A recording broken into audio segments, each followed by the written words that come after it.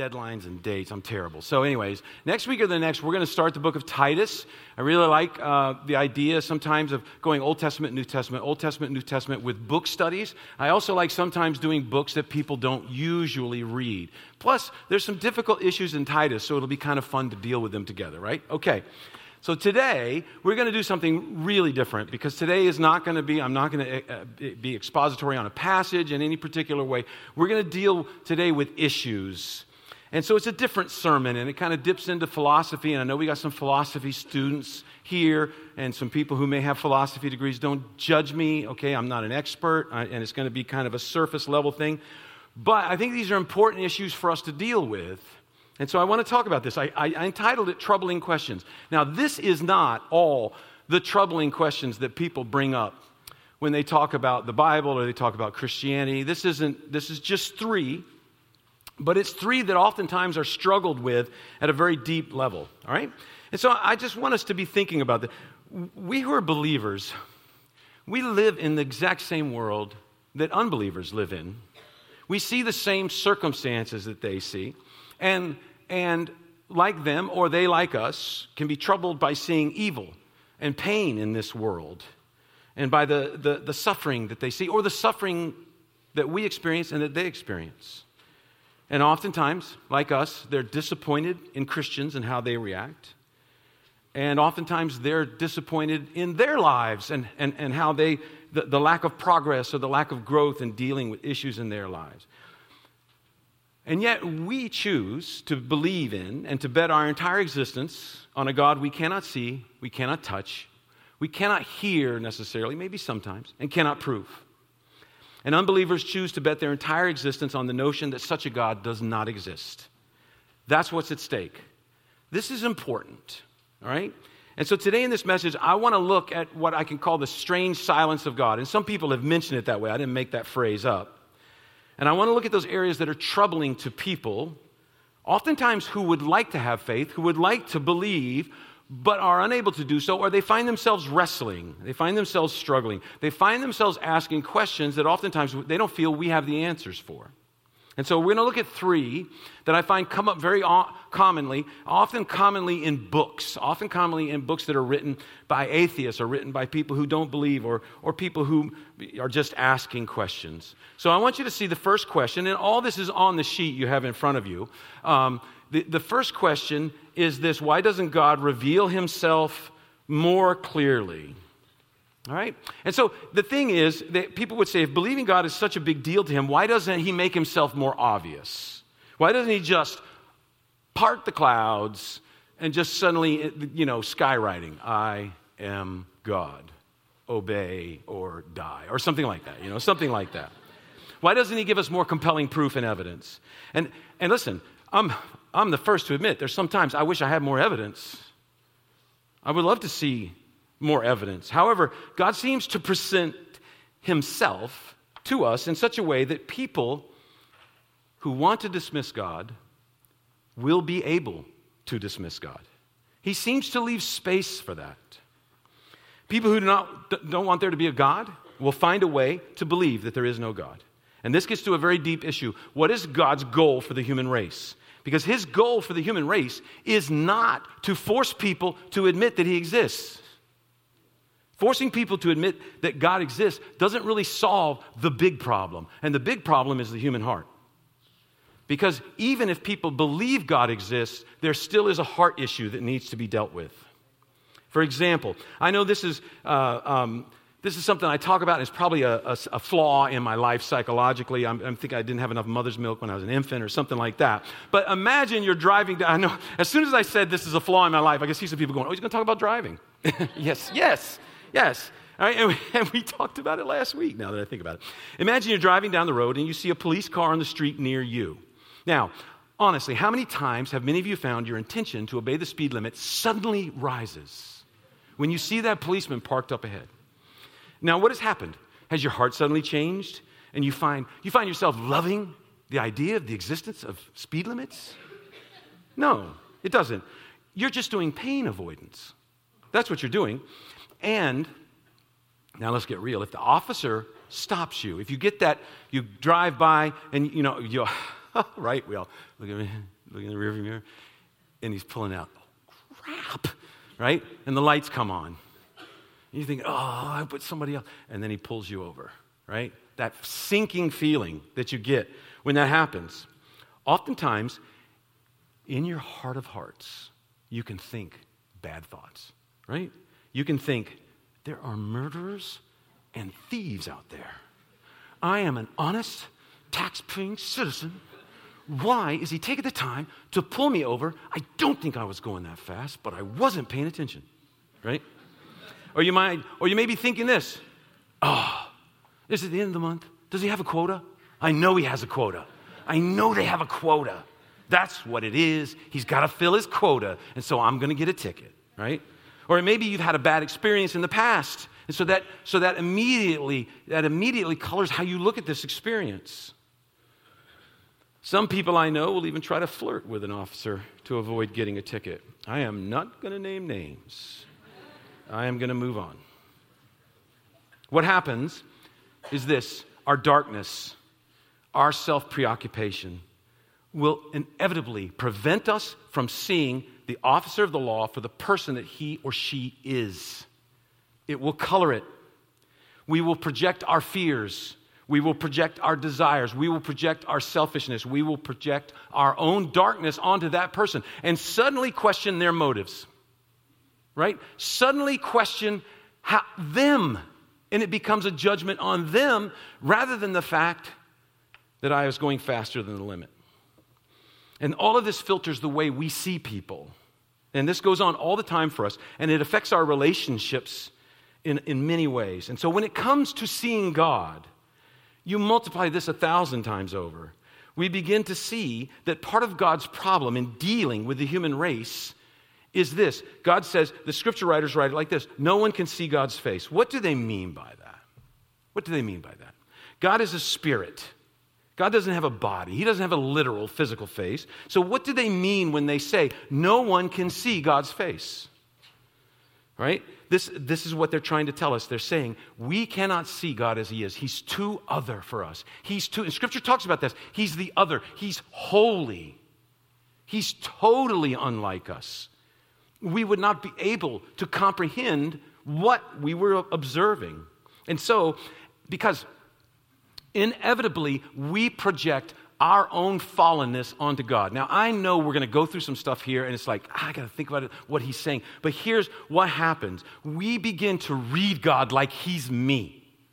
So what happens? God tells me, Bob, your sins are forgiven. My grace is total. When you confess something to me, it's put in a place where I will never remember it. What do? I sin and I come to God. And I say, God, it's me again. I'm so, and I don't even want to confess. I feel like I should beat myself up a little bit before I come to him. I feel like I should, and what am I doing then? I'm trying to earn his favor. What have I done then? I've projected onto him how I am. I start to think there's no way he can forgive me. God, this is the 5th time I've come to you with this. And God is going, it's only the first time for me. I don't remember any of this. But I remind him. Why? Why? Because this is how I was as a kid with my parents. This is how I was as a parent with my kids. This is how I am as a human being. And I can project on God my fallenness, my humanity. See, getting people to believe in the existence of God or the existence of the supernatural, this is not what affects, this is not what changes them. People can believe in the supernatural and still be moral and spiritual disasters. In James 2:19, he says, you believe there is one God? Good. Even the demons believe that and shudder. Now, do the demons believe that God is good and just and fair and loving? I don't think so. Are they believing the same things about the Father that Jesus knows about the Father? I don't think so. They hate him, but they believe in him. You see, you can believe in God and there's been no change. It's a heart issue. It's not just a mind-intellect issue. And for all of us, what goes on in our hearts colors our ability to perceive any other human being. So none of us can see God as he is. It's impossible for us. Simply acknowledging that God exists does not change a person's heart. And for people who don't want to believe in God, or those who want to flee from God, it will just make them nurse the bitterness, anger, and deepness all the more deeply and secretly in their hearts. And this is why scriptures say this. In Jeremiah 20:19, you will seek me and you will find me when you seek me with all your heart. What does that mean, seek me with all your heart? It means I seek him above everything else. I seek him above money or status or success or fame or security or brilliance or looks, or just goes on and on, right? I want to know God. I want to know God. And he promises that if you do that, you will find him. And of course, this is what is so great. Our God is so good that even half-hearted attempts to seek him, he meets. Sometimes he reaches down and touches people who weren't even seeking him at all. I'm one of those people. I did not want God in my life. I shook my fist at him and said never. But his promise is this, though. If you will seek me, you will find me. Devotedly, persistently, sincerely, you will find me. I would say that if you're not sure if you know God, you owe it to yourself to seek him. You owe it to yourself to take him up on this. And if we as a church can help you, or if I as a pastor can help you, I would love to. So the first question that can trouble us so much is, why doesn't God reveal himself more clearly? The second question that can trouble us is, if Christianity is true, why aren't Christians better advertisements? Why are Christians hypocrites, right? We've heard this. It's kind of an old trope, but there's truth in it. Sam Harris, he wrote a couple of books. He's written a number of books. He wrote one called A Letter to a Christian Nation and one called The End of Faith. And he argues that basically that Christianity and religion is the worst oppressive thing on this earth, right? That it is the greatest threat to civilization and human survival. Now, this has been a real common theme since about 9/11. When 9/11 happened and things were done in the name of Allah, things were done in the name of Islam that were horrific, suddenly it caused this great storm. And with the emergence of terrorist attacks in the name of various religions. And people who talk about this will cite the Crusades and the Inquisition and the Salem witch trials and on and on and on. And they talk about how the Bible has historically been used to defend slavery, or it's been defended the subjugation of women, or the divine right of kings. And these are common things that come up a lot. One guy who writes about this is an atheist named Steven Weinberg, and he says good people do good things and bad people do bad things, but to get good people to do bad things, that takes religion. And that's a pretty funny, it's a good little quote, and it's a good turn of a phrase. And I'm willing to start right here, right now. Let's just face facts. There have been horrible things done in the name of God. Let's just acknowledge that. And Christians ought to look at those things. They ought to look at those episodes openly, honestly, and humbly, and not get defensive. Now, some of the people who have a historical axe to grind can exaggerate and distort the facts. That is a problem. But we should be open to the truth. But I have to ask this when we address this issue. I have to ask this. With these events, these horrible atrocities, were they the outcome, the logical outcome of the teachings of Jesus? The Jesus who said, love your enemies? The Jesus who said, bless those who persecute you? The Jesus who said, turn your other cheek? The Jesus who said on the cross, Father, forgive them, they know not what they do? Were the Crusades and the Inquisition, were they the outcome of those teachings? No, they were not. There is no doubt. Or were they a contradiction of those teachings? And yes, they were. They were horrific things that were done in the name of God. But it is not what Jesus taught. And then we have to ask the other question, though. Has the human race done better in societies that seek to eliminate faith in God altogether? Has that experiment worked better? The greatest bloodbaths in the history of the human race have occurred in the last 100 to 120 years. And the greatest killings have occurred in societies where they tried to eliminate faith in God. Stalin is responsible, and it depends on who you look, is between 20 and 80 million deaths of his own people.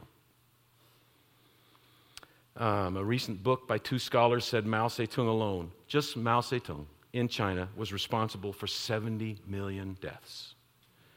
Hitler was responsible for around 10 million deaths. Despots in closer to us, Pol Pot in Canada, an atheist regime where he said, I have no responsibility to God. He killed 20% of the population of his country in a short period of time. And so, I believe that there is darkness that resides in the human heart, and to eliminate God somehow does not create anything any better. If we remove all religion, we remove worship, and no churches, and no God, and no faith, does that mean people will start behaving better? I don't think so. I was at the airport a while back, and I was watching, there was a dad with his 5-year-old son, and the kid was kind of cranky, and, obviously he'd been up, and they'd been traveling, and so, you know how that can be. Your kid just begins to lose all reason. And the dad's desperately trying to cheer him up, and you can tell as they're there, and the kid's getting a little louder and a little louder, so the dad's looking around like, oh, crap, people are singing. Son, listen. So what he does is he calls his wife. He says, here, you want to talk to mommy? You want to talk to mommy? He goes, here, go ahead and talk to mommy. And he reaches out. And so I'm kind of standing, it's like a train wreck, right? You're like, I don't need to, that poor man. I know how he feels, right? But I'm kind of going, well, how is this going to turn out? Well, this could be interesting, right? So he reaches over with the phone, and the kid goes, bam! And the phone hits this pillar, and you hear crack. And I'm like, okay, the kid's going to die. I can see now how it's going to turn out. There's going to be a murder, right? right? right? And so the dad, you can just see now because he's looked around. And he picks it up, and he's desperately trying to control himself. And he's saying, that was... You know how when you're mad at your kid and you want to convey to them how angry you are, but you don't want other people to know, and so you keep this incredibly straight face, but you say, I'm gonna kill you.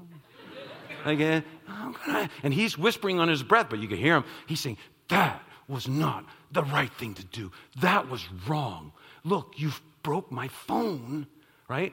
And the kid says, I was just trying to reach out and grab it.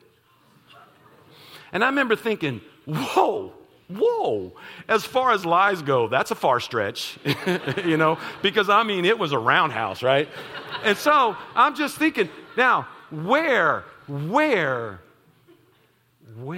the darkness to lie brazenly and boldly like that, where does that come from?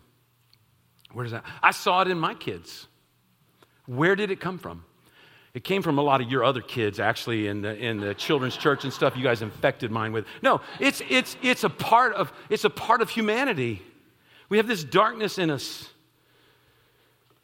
It's called depravity. And it's in all of us. It gets into kids' hearts early on. So if we imagine a society with no religion or no faith or no God, you can't tell me that suddenly nobody's going to covet anybody else's money or house or spouse. That suddenly people of different skin tones are going to love each other. That suddenly otherness is going to be solved.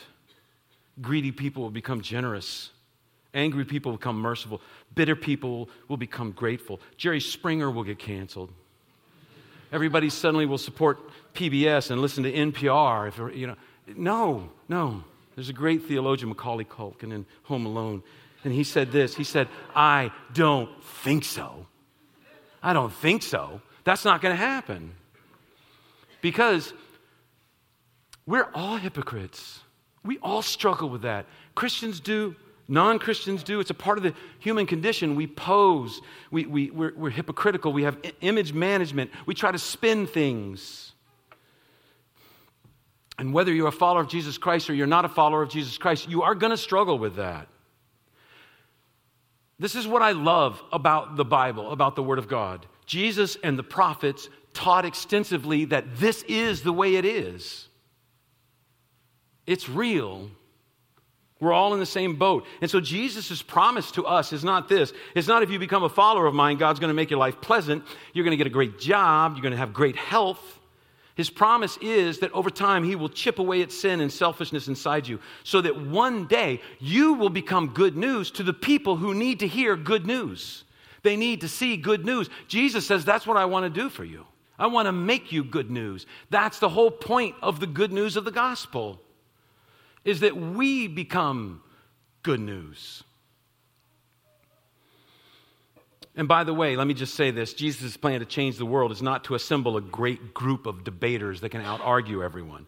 I'm not against debate, and I'm not against sometimes arguing, but his plan was this. His plan was to create a community of people that build their lives on the presence and power of God, a presence that overwhelms them so much that they become good news to the poor, that they break down barriers, the barriers between Jew and Gentile, slave and free, male and female, educated and uneducated, white and black, affluent and impoverished. They form a community of generosity, a community of oneness and inclusivity, a community of love that becomes light to a dark surrounding world.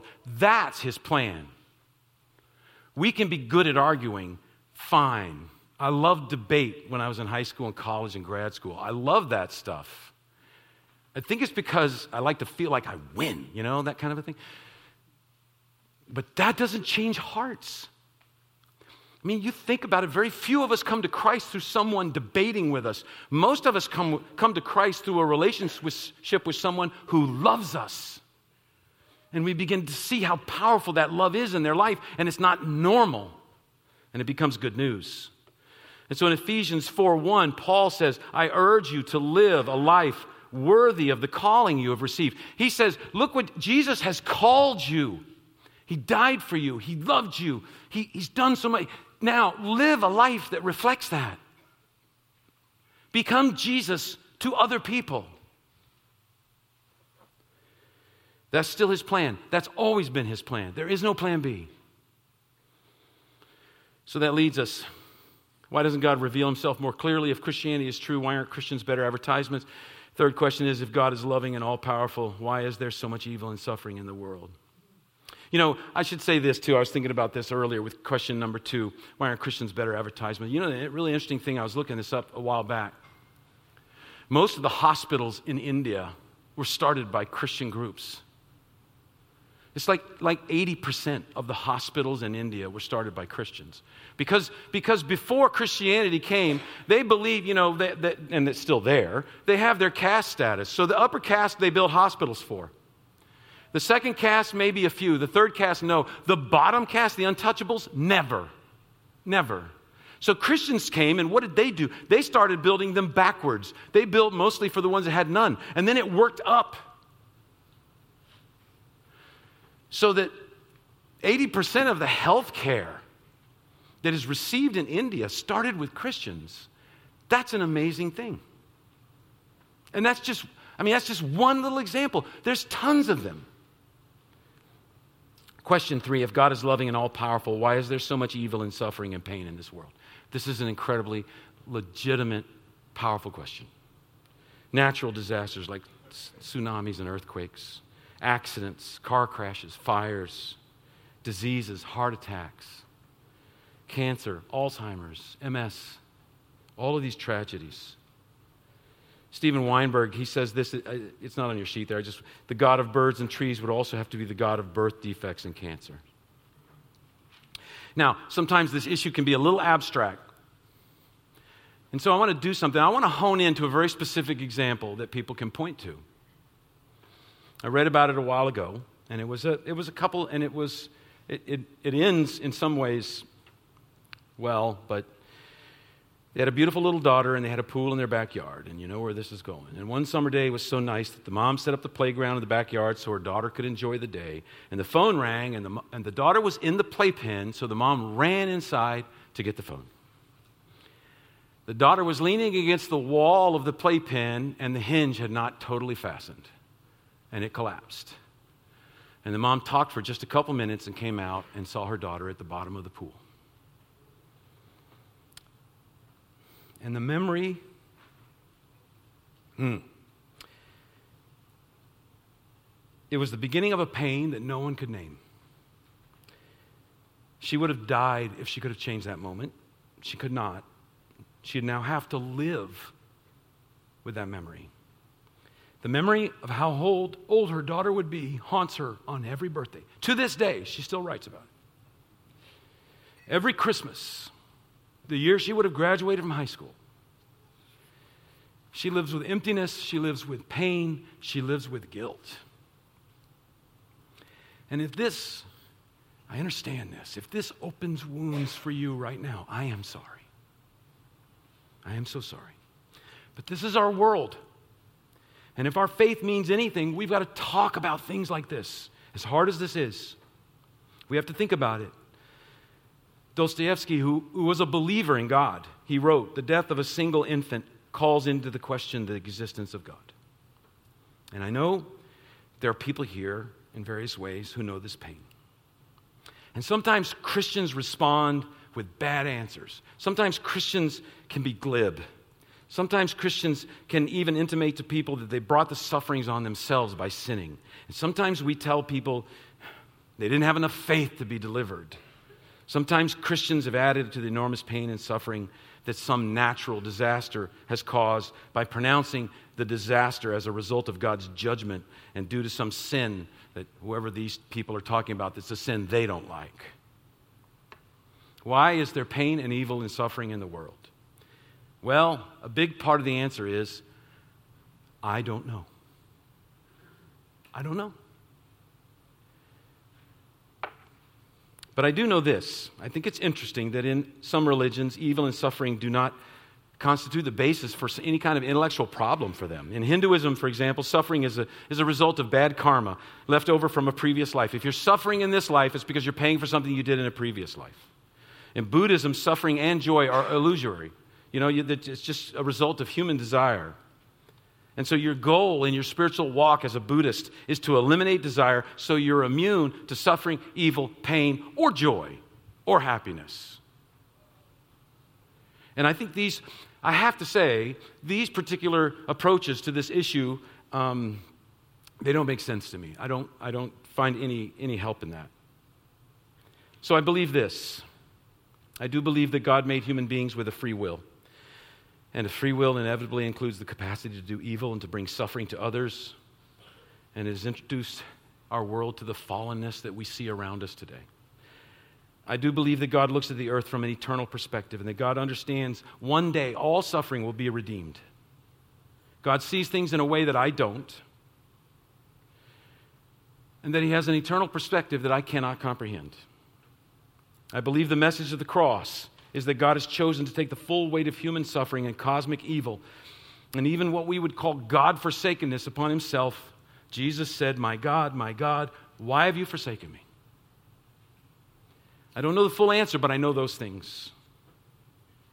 But I am struck by the consequence of what I would call the alternative.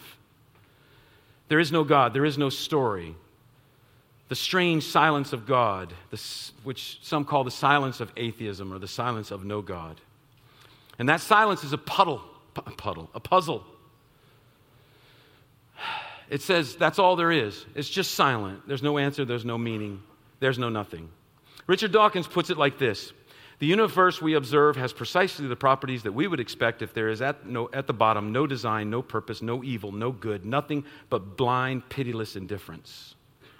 A few years ago, I saw a cartoon in a newspaper, and it was two well-dressed guys they were going door to door in houses handing out pamphlets. And they're at the door, and the person goes, "The pamphlet is blank." And the guy goes, "We're atheists." I thought that was cute, but excuse just a second. Never say again. Okay, all right, that's good. That's good. If there's no God, there's no story, there's nothing to write, there's no guideline, there's no indicator, there's no difference. You do whatever you want to do, it doesn't matter. The pamphlet is blank. But the mere fact that atheism can be depressing does not mean it's false. If it's true, we should own up to it. But I notice this, we all have a sense, not just that life is hard, not just that we suffer. We have a sense, not just that things are bad, we all have a sense, and this is key, that things are not the way they should be. There is a better way. There is something better. And we all have this innate sense in us. And it reveals itself in so many ways, in so many things. I mean, it's incredible how much it can, because we have this sense, wait, no, it's not totally chance. There are some ground rules that apply here. Things are not right. Things are not as they should be. Children are not supposed to grow up with no one caring about them. That's wrong. Where do we get that idea that that's wrong? It's innate. It's in us. We just believe it. Women are not supposed to be abused. Fathers are not supposed to die of cancer when they're 35 years old and their children are little. If the universe is a machine, a giant accident, a blind, pitiless indifference, where did we get the idea that this is not the way things are supposed to be? Because this is the way things always have been. Where do we get the idea that this is not the way things are supposed to be? It's in us. It's written on our hearts. It's from God. He tells every person this, and they can't escape it. I was reading a guy that wrote a book, and he was just saying we just have to come to the realization that nothing matters and nothing's important, and morals are just a construct that we all make up. And he says, and then once we've received that, we've got to start telling ourselves, things do matter. There are right and wrong, and I will live my life in a way that reflects good to people. And I'm like, you just convinced yourself that nothing matters. And then you say, now we have to just say things do matter. You know what that is? That's lying. That's just lying. Innately, we know things are not right.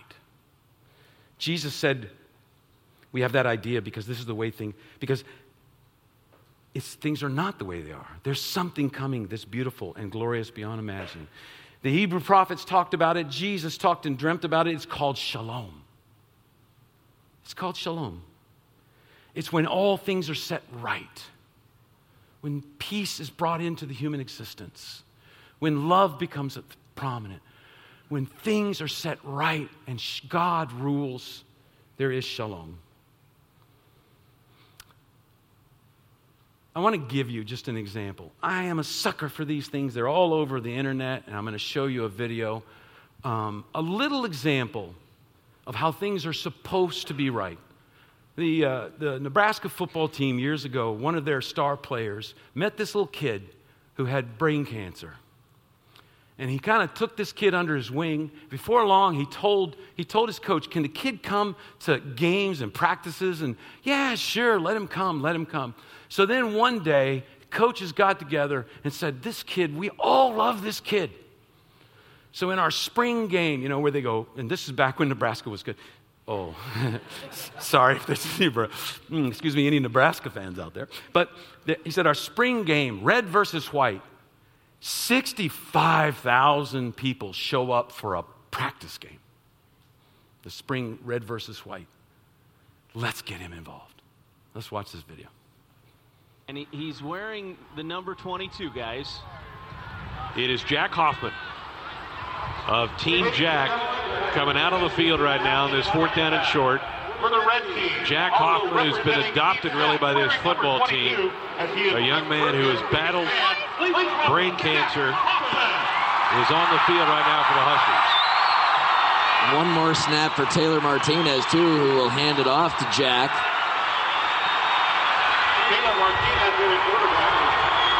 So Taylor gets the shotgun set, gives it to Jack. Here he goes. He's got blockers out in front.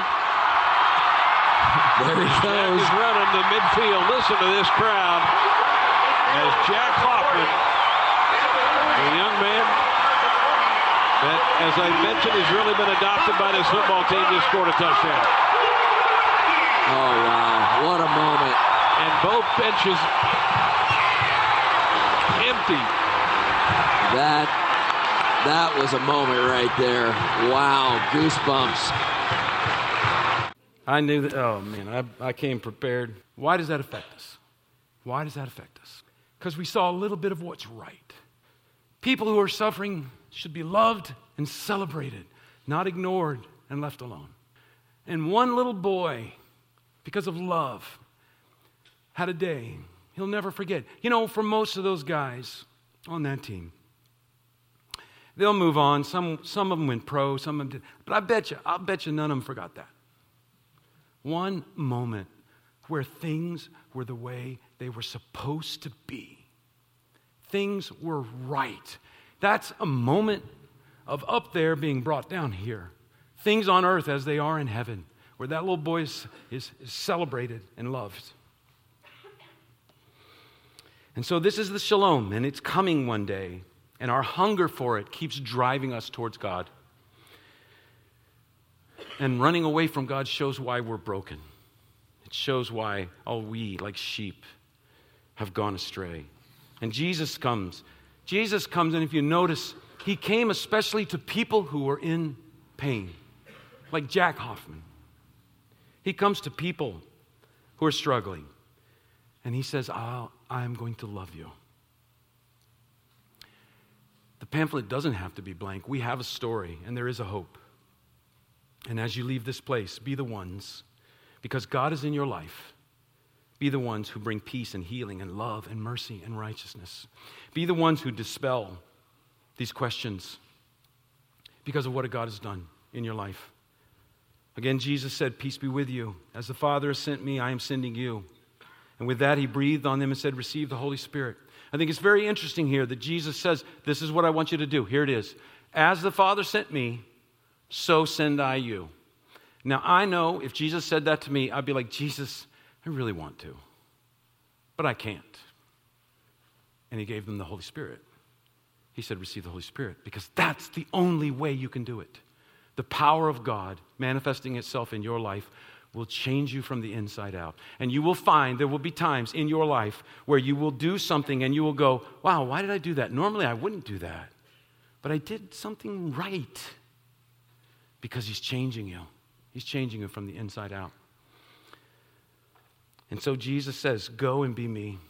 Leave this room and be a representative, an ambassador of Christ. Going out into this world, going out to work, to school, to homes, to businesses, to neighborhoods, to playgrounds, to wherever you go. And be healing and peace and love. And you know what will happen? Sometimes maybe people won't understand. Sometimes you'll be serving God and someone won't understand. And someone will say something and you'll get hurt. That's part of the deal. Jesus did that too. That's what he means when he says, be me. Be me. Go out and love people. Love those who are hurting. And sometimes in their pain, they might even lash out and hurt you back. But that's because you're being Jesus. Let's pray. Father, we thank you for your word. We thank you for people who have gone on before us. We stand on their shoulders, men and women who have done incredible things for you. Lord, we want that. We want our lives to matter for eternity. We want to do things that will last. Empower us to do that, Lord. You're the only one that can do it. And so we trust you. We yield to you. We ask you humbly, Lord, I believe, help my unbelief. And we thank you, God, that you are the God that helps us in our unbelief. In Jesus' name, amen. We're going to take an offering. If you're a guest here, we're not asking you to give. We don't expect you. We don't want you to feel compelled to put money in.